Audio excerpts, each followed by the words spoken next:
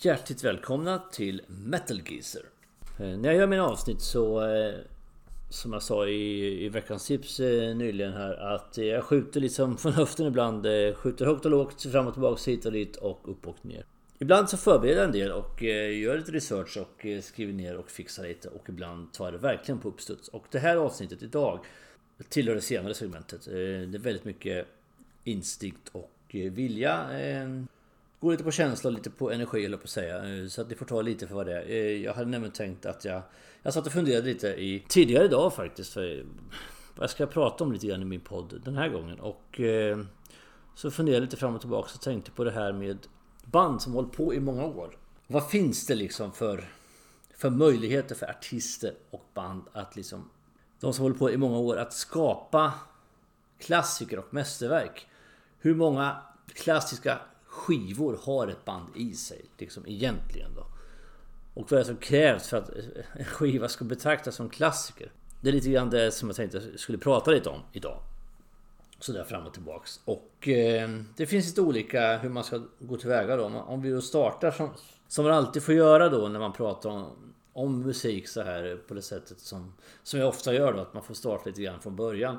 Om vi tar band som håller på i väldigt, väldigt många år, och så får vi ta oss lite framåt då. Och många klassiska skivor. Jag vet inte om man kan säga att en klassiker blir ju sällan en klassiker samma år eller direkt när den kommer ut. Det är klart att det inte kan bli det. Det säljer ju vad som helst. Det gäller ju böcker och filmer och vad som helst egentligen för media eller kulturyttring då. Så är det svårt att bli en klassiker om det får gå ett antal år och man märker att den faktiskt står pall för tidens tand.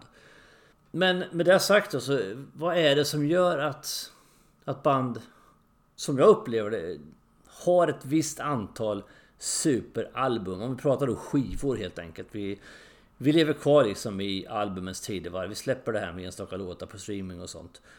Släppa album som liksom står sig då. Här har vi liksom det här bandets magnum opus liksom. Hur många sådana superskivor kan ett band ha i sig innan det tar stopp? Liksom på något sätt. När tar liksom bensinen slut i tanken? En del är ju förvånansvärt vitala och släpper skiva på skiva som håller stil. En del band går liksom mot strömmen och kanske blir bättre med tiden. Och jag kommer komma in lite grann på det också då. Eller i alla fall inte sämre. Och vissa band tuggar verkligen på tomgång. Och vissa imploderar, vissa håller en jämn stil. Lite grann handlar det också om, i det här fallet, hur mycket man ändrar stilen då. Ett band som håller på väldigt många år låter ju inte som de gjorde. Ett band som börjar tidigt 70-tal och fortfarande håller på låter ju inte som de gjorde 73. Låter inte likadant 2015. Det förstår väl alla. Och där har vi också en liten diskussion som jag har tagit upp i tidigare avsnitt av poddar, att när upphör ett band identitet liksom att finnas till, beroende på många artister eller många medlemmar och sånt man byter. Men det är en annan historia. Varje band har ju rätt kanske att byta stil till viss del. Men det där är också en svår balansgång, för att nu kommer jag in på ett annat här lite snabbt, men det är ju så att man börjar oftast lyssna på en artist för att man gillar musiken de gör, det soundet som de har. Och går man ifrån det allt för mycket så tappar man liksom bort det här väldigt mycket. Och jag förstår artister som vill förnya sig och vill förändra sig. För det är klart att man ändrar sig som människa under livet. Och man blir ju äldre och man får andra värderingar. Man vill testa lite nytt. Det är klart att Iron Maiden till exempel, deras debutplatta, kan ju inte låta som Book of Souls gjorde, som är det senaste. Det händer något där på vägen då. Sen huruvida man tycker det blir bättre eller sämre, det är ju lite upp till var och en då. Men lite dit jag vill komma här nu när jag ska prata om det här. Och få ta lite exempel då. Tänkte jag skulle prata lite band, lite högt och lite lågt. Som sagt, det är mycket sånt för högt och lågt fram och tillbaka. Om vi tar de här tidiga banden då som fortfarande håller på. Vi kan inte ta dem som inte håller på längre. The Purple, som jag var inne på lite grann, som egentligen började de på 60-talet. Men om vi pratar klassiker här då, så deras mest klassiska album är ju, de kommer tid 70-talet. De släpper In Rock 1970, de släpper Machine Head 72. Och sen när man byter på medlemmar så kommer ju Burn och Stormbringer då 1974. Och alla de betraktas som klassiker då, kanske framförallt då The Purple In Rock 1970 och Machine Head från 1972 är de kanske de tyngsta alstren då. Och jag ska inte uppehålla mig för länge på sådana här band som håller på så här vansinnigt länge, för att jag ska ta dem som är kanske något kortare. Men om vi tar The Purple, är fortfarande genom hela tiden gjort bra musik. Men någon riktig klassiker kan jag inte påstå att de har släppt på många år. Om man ska vara lite snäll då kan man väl säga att den senaste som jag tycker klassiska skivan med Deep Purple, det här blir lite grann min feeling också, för utöver det som rent allmänt generellt betraktas som klassiker, så tycker jag att Perfect Strangers 1984 är en klassisk platta, därför att då återförenar man ju då Mark 2 den bästa, i mitt tycke bästa sättningen. Ursäkta alla Coverdale-fans och sånt, men jag tycker att Mark 2 är bästa sättningen. Och den plattan är väldigt bra, så där har vi kanske någon form av modern klassiker med Deep Purple. Men då pratar vi ändå 1984, det var ju liksom inte förra veckan direkt. Och efter det har de gjort mycket bra musik, och de bytte ju ut då Richard Blackmore, som ju, när han försvann så upphörde magin i Deep Purple, men å andra sidan kom spelglädjen till viss del tillbaks. Så lämnar jag väl historien runt det här därhän i övrigt. Och även under Steve Morse har man gjort mycket bra skivor, men väldigt bra, väldigt kvalitativt och snyggt och tjusigt och ja, bra skivor helt enkelt, men det är ju inga klassiker, och jag tror inte några av dem kommer att bli det heller.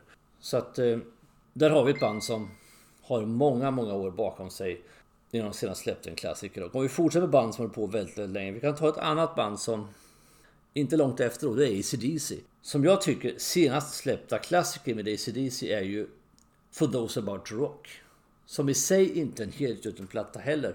Den senaste riktigt bra helgjutna plattan med AC/DC är ju Back in Black 1980.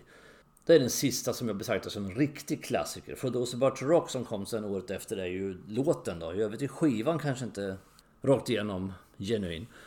Utan det är Back in Black som är den senaste bra skivan. Sen har man ju fortsatt att upprepa formulan med den äran bitvis.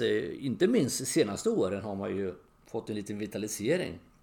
Och förra årets Power Up var ju en verklig vitamininjektion även i AC/DCs katalog. Den fick ju viss hjälp då av det här bedrövliga coronaviruset, att AC/DC blev... Det var smart av dem, och det var väldigt uppfriskande och väldigt behjärtansvärt och snyggt att de släppte skivan mitt under brinnande pandemi.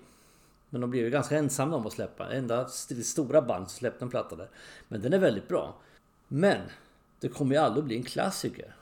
Jag läste en intervju med J.J. French från Twisted Sister. Han sa, det var nog på tal om någon Iron Maiden-turné han pratade om, tror jag, i sammanhanget då. Men kontentan i alla fall, det han sa i intervjun var att liksom, det finns ju ingen anledning.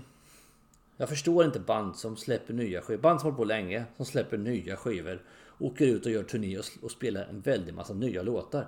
För det är ändå ingen som vill höra de låtarna.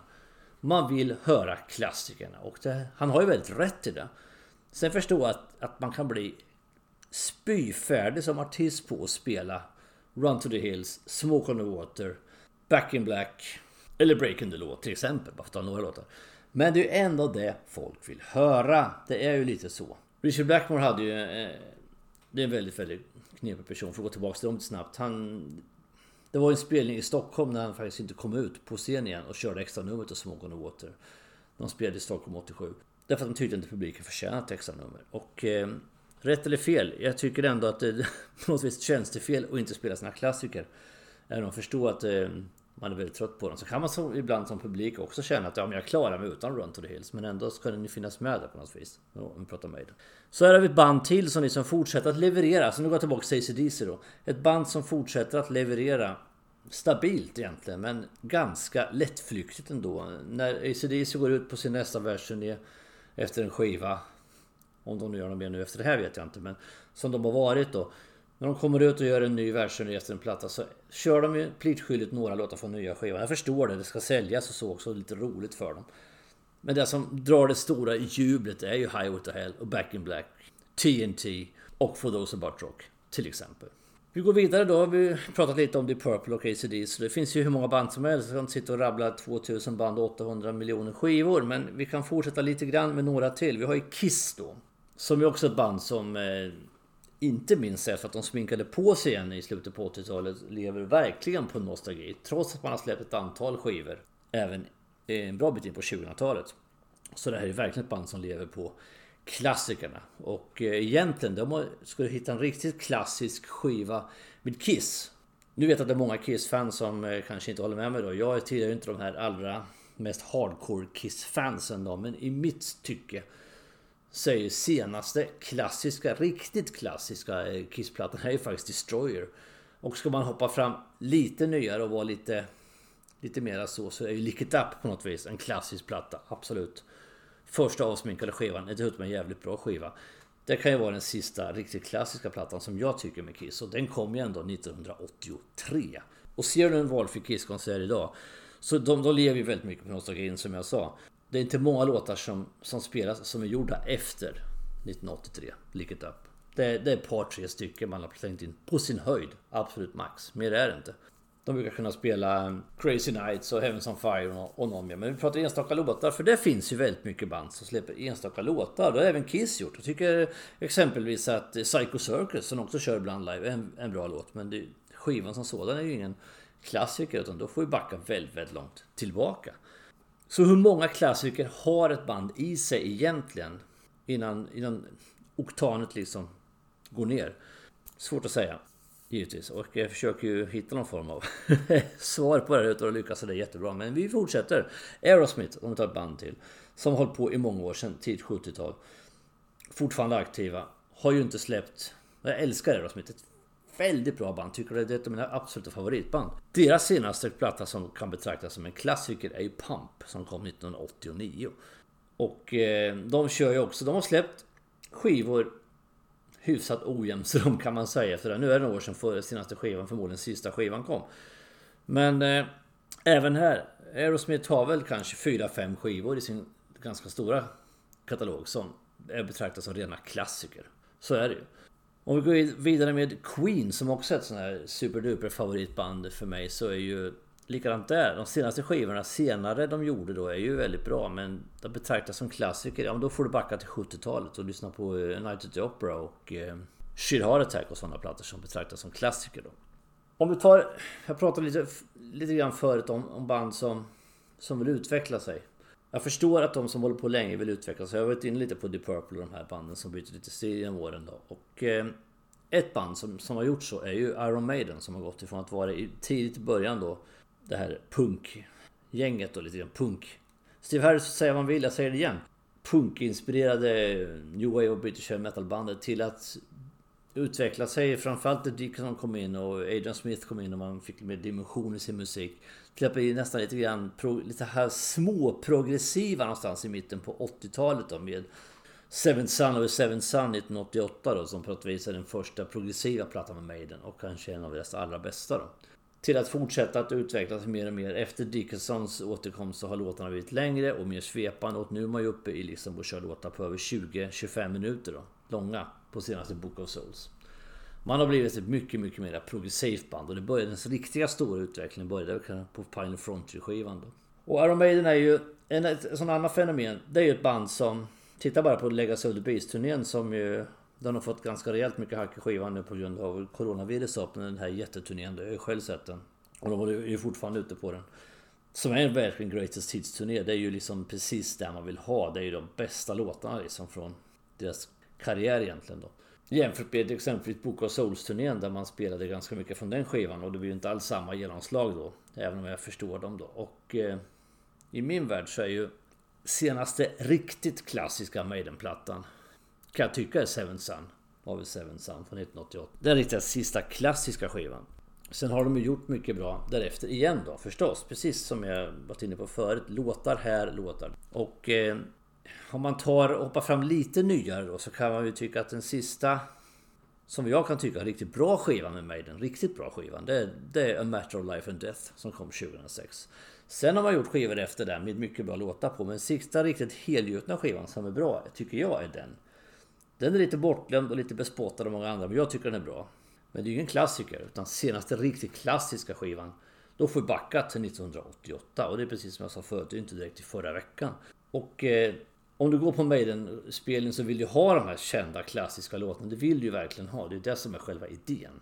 Du kanske inte vill höra The Red and the Black från Book of Souls eller The Talisman ifrån Final Frontier. Även om det är väldigt bra låtar, så är det inte de du går dit för att se när du ser Iron Maiden. Du vill höra Fear of the Dark och Number of the Beast och de här låtarna. Hur uttjatade de än må vara. Det är lite grann så. Så att senaste klassikern där igen då ligger långt, långt bak i tiden. Så är det.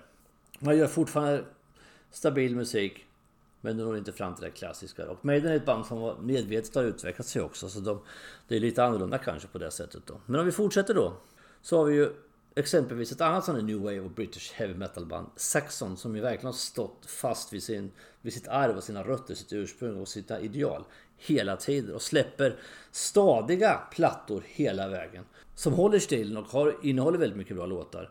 Så är det samma här. De har släppt exempelvis under de senaste 10 åren, bara kan vi nog namedroppa Lionheart och The Inner Sanctum och Call to Arms. Jättebra skiva alla tre.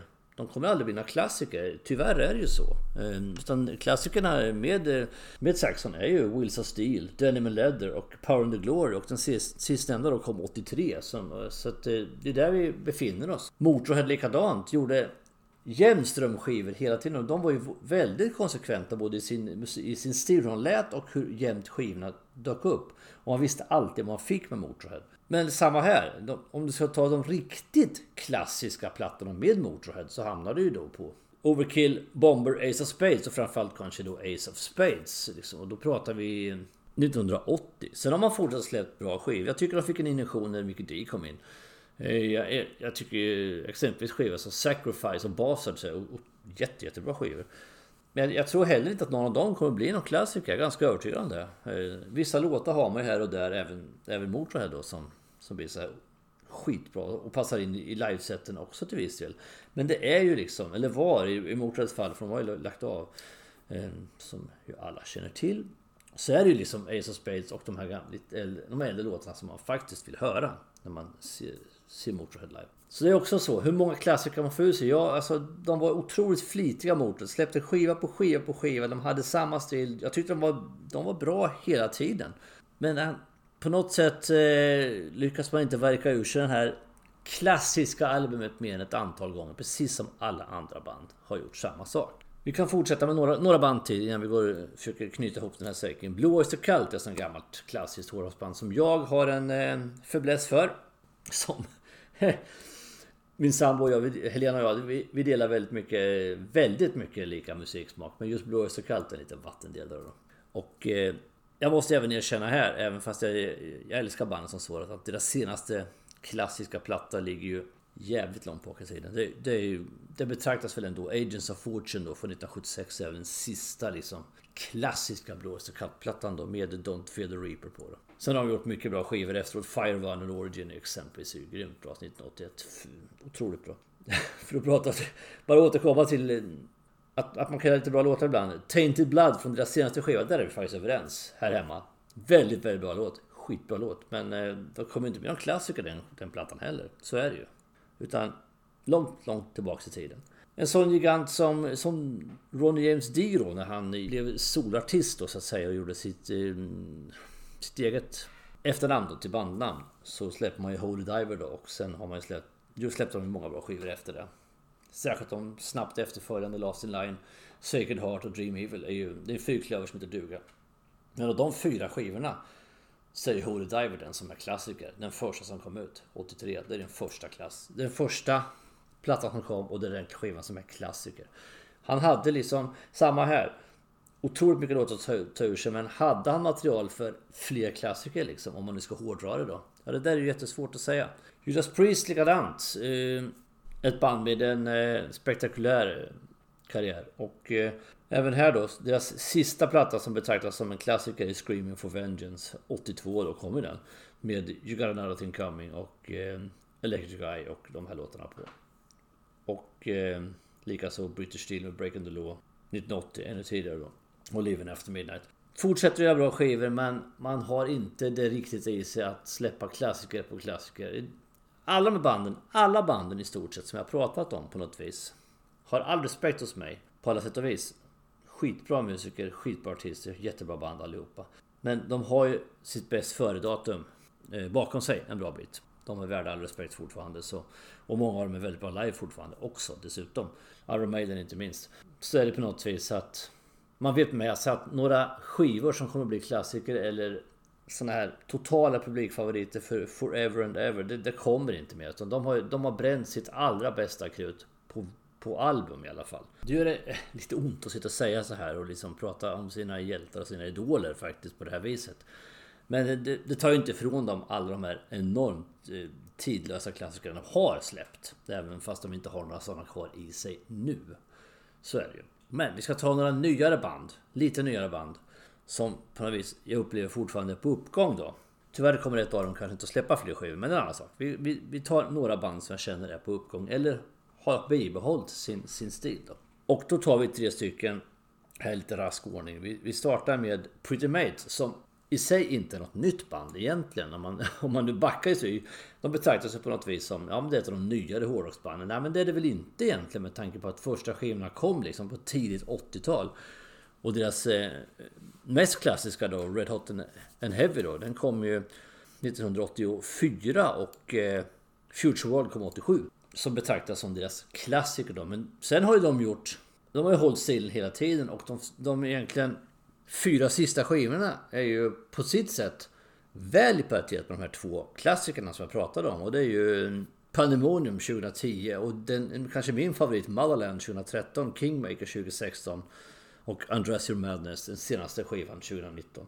Jag har pratat om Ron Atkins sånger i Pretty Mates så ni vet ju om att det här förmodligen var Pretty Mates sista skiva då. Men icke desto mindre, de har ju verkligen hållit stilen hela vägen med väldigt bra skivor. Det är band som liksom jag lika gärna kan lyssna på Motherland från 2013 som Red Hot and Heavy från 1984 och det är förbanne mig inte så många band som har den spännvidden då. Men om man nu skulle hitta i den mån man kan säga att någon av Pretty Mates skivor är klassiker så är det ju Red Hot and Heavy och Future World som bägge två är från 80-talet. Även om de här senaste som man pratar om är egentligen minst lika bra egentligen. Och det är ett undantag mot de här andra banden jag pratat om.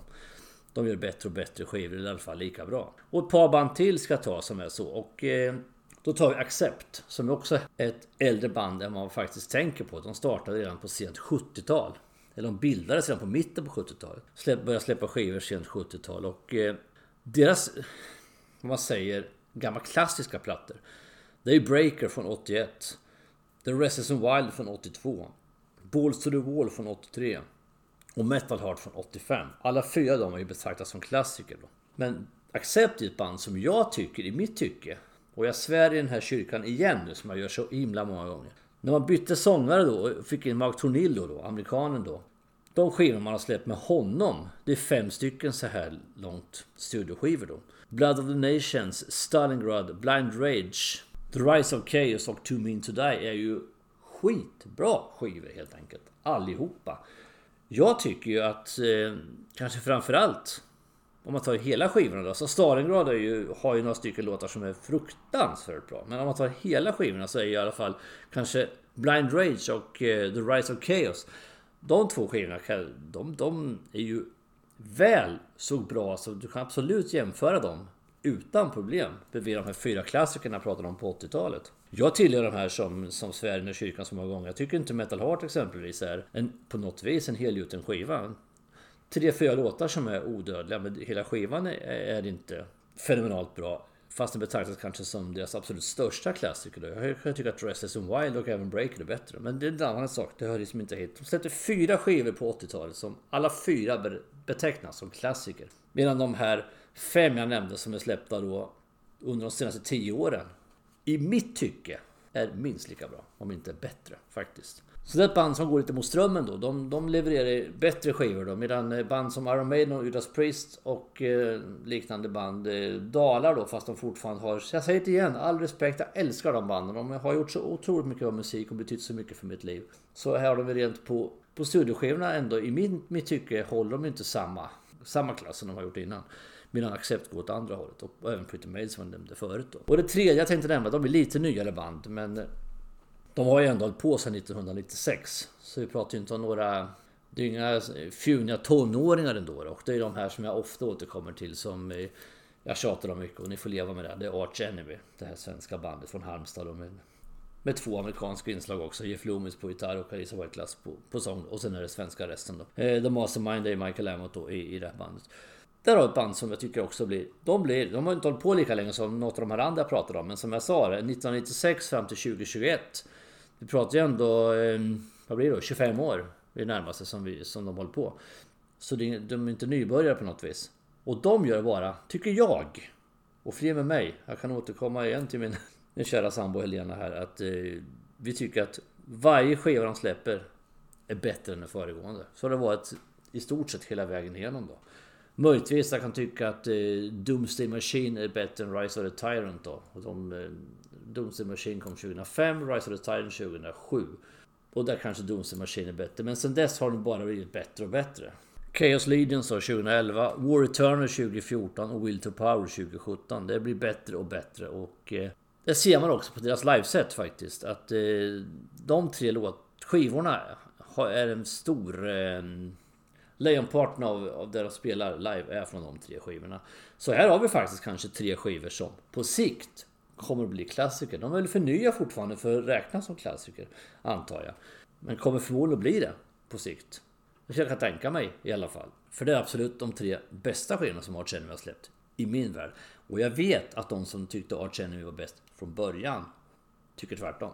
De tycker att de har sålt sig, det blivit alldeles för strömlinjeformat, alldeles för kommersiellt.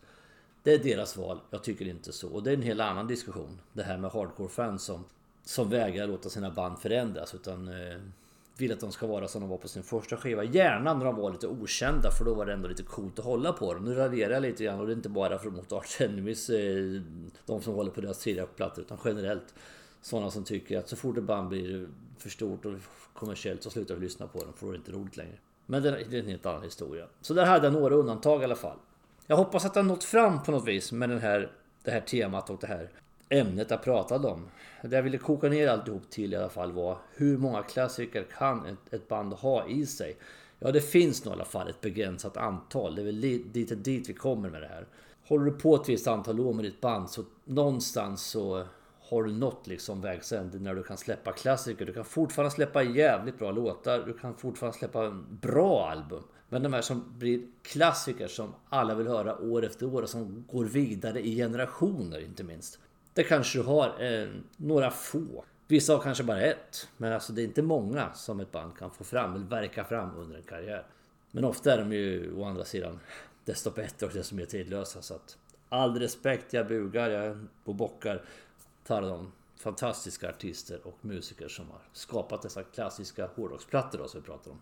Men med det sagt ska vi gå in på det här avsnittets topp 5, och jag tänkte då välja ut 5 stycken klassiker, odödliga plattor som man inte kan leva utan. Och jag tror jag kan liksom inte välja ut 5 stycken och lägga dem i någon form av 5 till den bästa, utan det blir 5 stycken helt enkelt klassiska plattor som jag tycker varje retrogen hårdrockare ska ha i sin samling. Och det blir säkert inga kioskvältare, det kan ni nog räkna ut redan nu. Men 5 stycken klassiska plattor. Jag kunde inte riktigt hålla mig till 5 plattor, som det är så ofta när jag gör topp 5, så blir det lite bubblor också. Men så det må vara hänt och kommer att komma in lite grann närmare på det. Men här kommer i alla fall det här avsnittets topp 5. Och om vi startar med bubblan då, som jag ändå på något vis vill ha med då, när jag pratar om hårdrock, klassisk hårdrocksalbum, så nämner vi då Paranoid med Black Sabbath från 1970, deras andra platta. Den har ju troskas svalt mejl om i press och i tv och radio och sånt. Så det är ingen av de här skivorna är nya på något sätt. Här på något vis hittar Black Sabbath sin rätta form. Här skapar man då sin första riktigt tunga klassiska platta då, för att återgå till klassisk musik. Här har vi då titelspåret Paranoid, vi har Iron Man och War Pigs exempelvis. Och Ferris Wear Boots kan vi väl slänga med också. Så det finns en hel hög med väldigt bra låtar. Så den tycker jag väl vi måste nämna. Och Led Zeppelins fjärde platta. Led Zeppelin har ju nästan bara gjort klassiker. Det är ett band som dessutom la av så pass länge sedan, så att på något vis har ju väldigt många av deras skivor blivit klassiker på grund av det också. Plus att de är ju förbannat bra skivor. Men jag vill att lyfta ut deras fjärde platta då. För där har vi ju majestätiska, totalt superduper klassiska låten då. Ihop med Smoke on the Water kanske hårdrockens mest klassiska låt, nämligen Stairway to Heaven är med på den här. Men det finns mycket fler bra låtar på den här plattan. Black Dog, Rock'n'Roll och When the Levee Breaks exempelvis. Vi vill gå vidare med Queen, A Night at the Opera från 1975. Den kan man heller inte gå förbi när man pratar om sånt här, för på den ligger ju Bohemian Rhapsody, som ju också är en av rockhistoriens, den hårda rockens absolut största verk. Den låter man aldrig tröttna på. Ligger där. Och den skivan är ju sprängfull med allt möjligt. En spelglädje och en vitalitet, och de är ju otroligt liksom innovativa, uppfinningsrika på den här skivan. Det är alltid från ragtime till ganska hård rock på skivan. Fantastisk skiva, rakt igenom. Måste finnas med. Ska man välja en Queen-skiva du ska äga, så tycker jag att man ska äga A Night at the Opera. Van Halen tar jag också med, deras debutplatta från 1978. Och det är till väldigt stor del för att när bandet Van Halen kom och Eddie Van Halens gitarrspel var ju helt nyskapande och nydanande med den här tapping-tekniken som han hade fulländat då. Och skapade en helt ny form av hårdrock på något vis ändå. Här 1978 i kölvattnet då från de här stora, tunga, tidiga banden då. Och strax innan New Wave och British Heavy Metal kom. Och jag skulle kunna fortsätta, så kunna nämna lite Aerosmith, Judas Priest skivor och sånt. Men jag måste gärna dra gränsen någonstans. Så att vi går in på de riktiga då, topp 5 skivorna då, som jag känner att jag skulle vilja flagga lite extra för.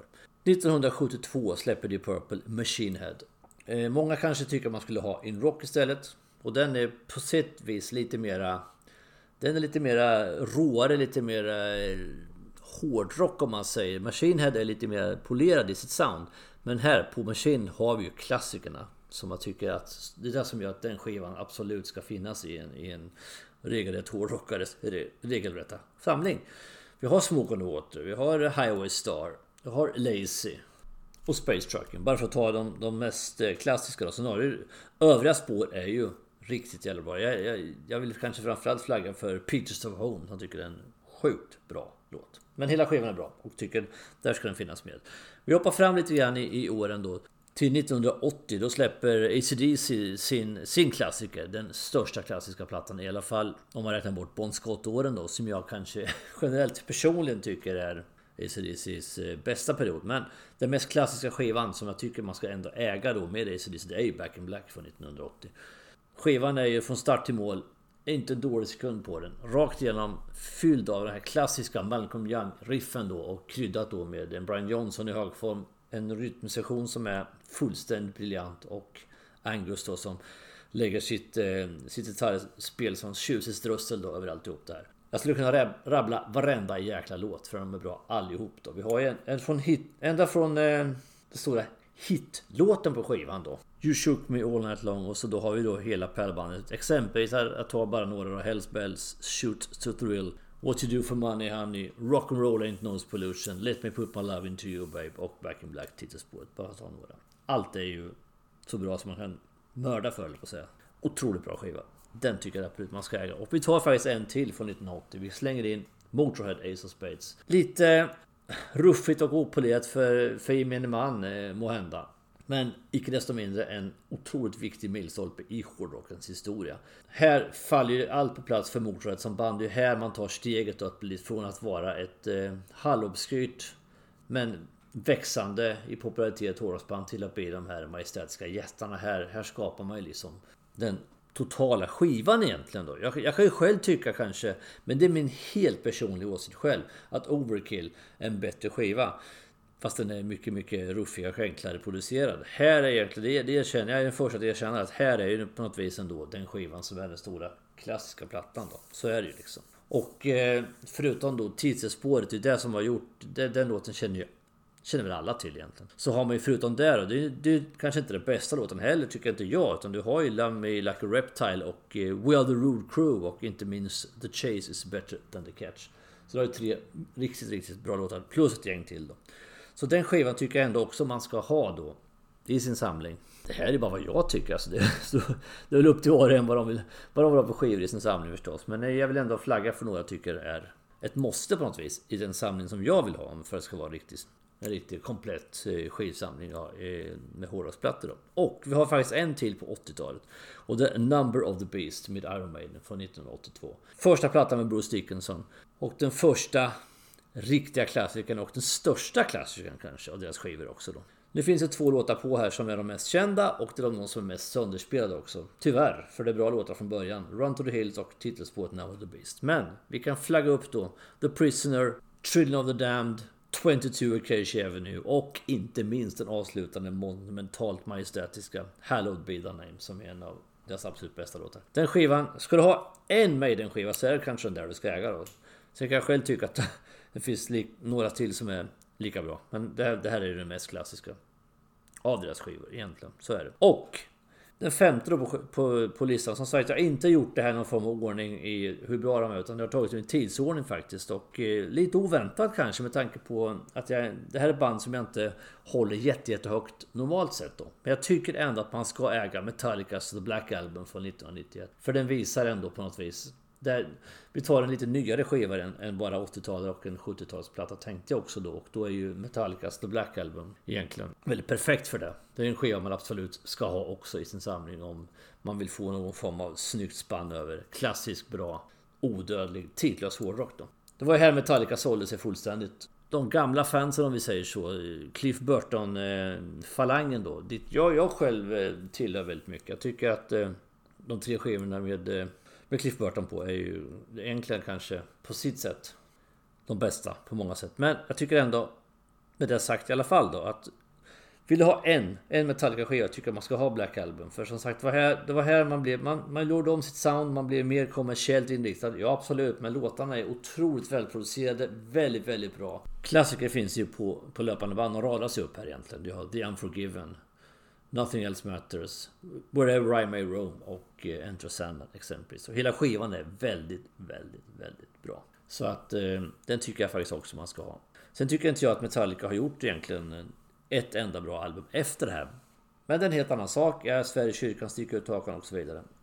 Jag tycker ändå att Black Album ska man också ha med sig i sin samling.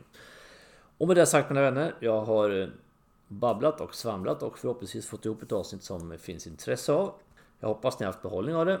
Vi hörs igen om några dagar igen med ett nytt veckans tips och sen tar vi ett nytt ämne veckan därpå. Följ mig gärna eller interagera med mig på sociala medier om ni vill. På Facebook och Instagram under samma namn, alltså Metal Geezer.